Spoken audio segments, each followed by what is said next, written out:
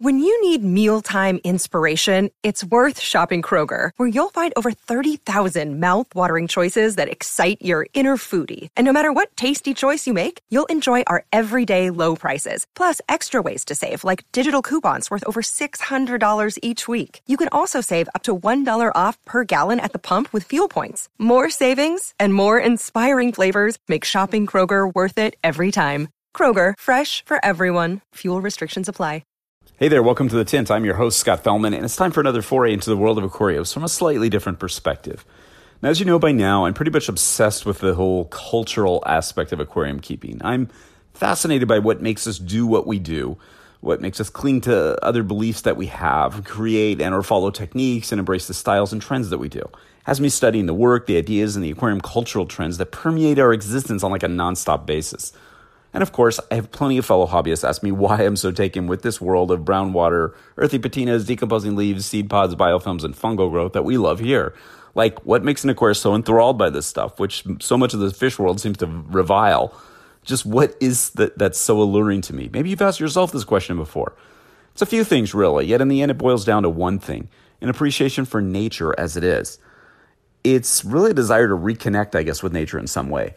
Yeah, I personally kind of think that we as hobbyists in general tend to overcomplicate things a bit and sort of polish out and edit the true beauty of nature. It's not that we ruin stuff. It's just that many of us seem married to an interpretation of nature that's unyielding and bound up by a lot of rules and guidelines in pursuit of what we call a natural look. And as you might imagine, I'm not fond of rules in aquascaping. And there are many natural looks in the aquarium world. It's not just one type of interpretation. It never was, yet to many hobbyists, there is only one. Ergo, there are no rules in rediscovering the unfiltered art that exists naturally beneath the surface of the water. Repeat that to yourself the next time you're stuck or the next time a fanboy of some school of aquarium technique tells you otherwise.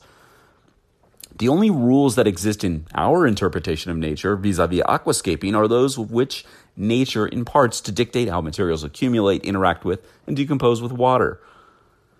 My peers in the reef-keeping world will often ask me, why'd you give up this splashy, and exotic reef-keeping world that accompanies the reefs for this organic, earth-tone influenced world of natural freshwater aquascaping, like blackwater? And I find the question amusing because I didn't give up anything. I love both.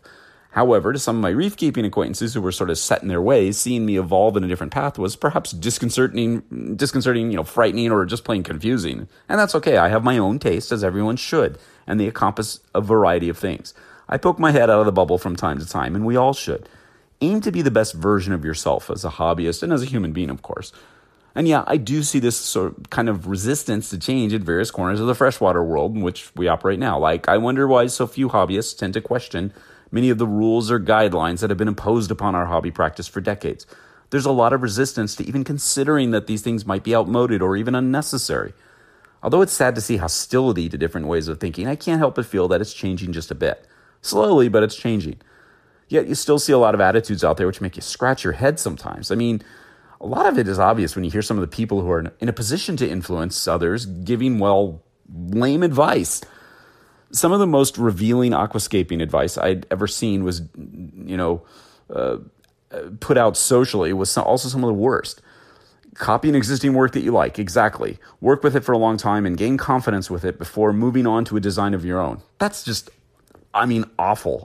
Shit, really? Copy someone else's work before thinking for yourself at all? What the fuck? That was awful. I suppose it could be interpreted as good because we all aspire to create stuff that pleases us, and if you need to copy others' work because you love it, so be it. Nothing wrong with that. Inspiration is one thing. It's what we're all about here. But don't attempt your own work until you've successfully replicated someone else's work first. That's just lousy, in my opinion. Now, I realize that for many hobbyists, that might mean recreating an aquascape that we saw online at the local fish store at a fellow hobbyist tank or one of those international competitions. Gaining inspiration from the work of others is great. It gives us a guideline, so to speak, for creating our own version of the word.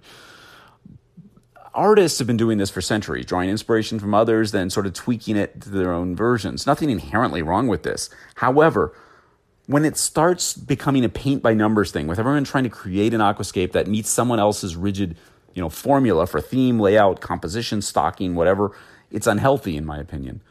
Like, this typically gets me lambasted throughout the competitive aquascaping world, but I, for one, have made it no secret that I'm a bit tired of these aquascapes that contain, sand waterfalls, floating cities, beach scenes, enchanted forests, all this kind of crap. I mean, it seems to me that to place highly in one of these contests, an aquarium has to look something like Lord of the Rings or whatever, some weird fantasy with an underwater twist. Scapes that employ these things are studied, analyzed, and revered as the way to scape. And anything seems to deviate from this is just sort of shrugged off as a nice try, too niche-y, or something, equally dismissive. And yet throughout it, the term nature permeates this entire scene. It's just bizarre. And if you look at this objectively, instead of just sounding like a bitter asshole, I'm actually kind of right. And it need not be this way, though. From the outside, especially to someone like me who comes from the reef aquarium world, which went through similar copy this exactly, in order to have a successful tank periods, it's all too familiar and all too disappointing. I suppose that is even kind of funny, actually, too. A sort of paint-by-numbers approach to scaping, quantifying and looking at the aquatic world, trying to conform to what we see elsewhere, offering up what others approve of. Perhaps it's not even what we feel in our hearts. That can't be a positive thing for the hobby or the art of aquascaping in general. Look, I have no problem with different styles of aquascaping. If you're into floating forests and stuff, mazel tov, good for you, keep doing them because you love them. Where I have a problem is where we, and I mean we generically and collectively, are resistant to any deviation from what the group feels is the way. And worse, when we're afraid to do what resonates within ourselves because we don't want to piss off the establishment. Now again, let me make myself clear. Just because I advocate using, botanical materials and adopting an interpretation of nature as it really appears in some areas doesn't mean that every other way sucks. Although I'm not the only one who thinks this way, I always hear from at least one or two persons who, after reading a piece like this, will tell me I'm doing the same thing as those I question and that I'm nothing but a hypocrite. No, I'm not. Read it again. All I'm saying is that no one should hijack the art of aquascaping and aquarium keeping and dictate what is the accepted style or practice and what is not. Trust me, I'm well aware that many people find this style and interpretation we advocate here as ugly, dirty, messy, etc. And that's okay. Opinions and tastes vary. Yet I just can't help but wonder why so many aquascapers worldwide seem to be held hostage by this mindset that proffers that you have to do it like everyone else in order for your work to be taken seriously. And how it arose. What was the reason for this attitude? To be cool? To belong? Because we want so badly to be like the great aquascapers who, that will forcibly subscribe to some rigid style to appease the masses? Do you think Takashi Amano would want this? I don't think so. His greatest works were those that embraced the concept of wabi-sabi, in which nature guided them, scapes which evolved over time, scapes in which nature herself dictated the way this occurred and how they look. There are no floating cities, floating forests, underwater waterfalls in nature, so how did all this weird crap become the accepted norm? When did the art replace all of the science? Where did the aquascaping hegemony decide to take this weird turn? Why is it considered better to edit the look of nature? I have no idea. I really don't. Now, I merely suggest that we consider the absurdity of this closed-minded thinking when we choose to precisely replicate the work of others, no matter where they are or who they are. And you know what? I'm pretty confident that most of the creators of these beautiful scapes will be flattered that others are inspired by their work, but they'll also be the first to tell you that you should not feel that you have to copy exactly what they do in order for it to be considered great. Don't get me wrong. There's enormous discipline and talent that goes into the creation and maintenance of these fantasy-inspired scapes and stuff. And many are achingly beautiful. They really are. I wish I had 1/10 of the talent of some of these people. That's not the problem. The problem, as I see it, is that many of the high-placing and winning aquascapes that are pushed out to us as what we should aspire to are crushingly formulaic. They're simply trying to one-up or play off the creations of others, the same old stuff, and really not forging any new paths. And this directly influences the larger aquarium-keeping world. It influences our consumer patterns, our thought processes, our ideas, our education, etc., etc., etc. I suppose that to some extent this is how inspirations and movements work, but it's sort of closed mindset and the shitty attitudes that accompany some of this stuff that concerns me. There's some downright nastiness that runs in some of these circles, and it stifles creative thought, in my opinion. I hate stuff that stifles creativity or discourages innovation of any kind outside of a given set of rules that others arbitrarily set. I mean, this is supposed to be fun, right? Again, there's nothing wrong at all with the brilliant work that people are doing in these big international aquascaping competitions. I may not like it, but there's nothing wrong with it. And funny, if it was viewed in the same fashion that we view the concept cars at auto shows, the absurdly futuristically styled ones with glass domes and hologram instrument panels, all that stuff that might eventually trickle down to production vehicles in terms of style or technology, then I totally get it. It makes sense. But it's not that way. The message that seems to be sent, or at least proffered by a lot of people, is that in order to be taken seriously as an aquascaping artist, you need to do it this way.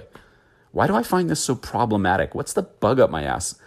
I don't know, but I guess it's just that, well, it starts looking the same after a while, and we continue to force ourselves to view every single one of these derivative works as aspirational, as if our own stuff is just sort of, there. We're just doing our own thing. There are talented aquascapers all over the world who do amazing work with their own sense of style without the influence of others, and probably you never even see their work. They're simply based on doing what pleases them, what's in their heads, or, based on what they see in the natural world. The natural world, blemishes, chaos, and all. Cool. Now, since starting Tannin, we've been blessed to have struck a chord with hobbyists who are looking for a slightly different direction, a direction that looks to nature for its ultimate inspiration. It's fun to see people take botanicals we offer and run with them, so to speak, creating aquascapes and aquariums that speak to their own taste, a new palette of materials for a hungry, extremely talented aquascaping crowd eager to try something a bit different. We're honored to offer, something a bit different to play with.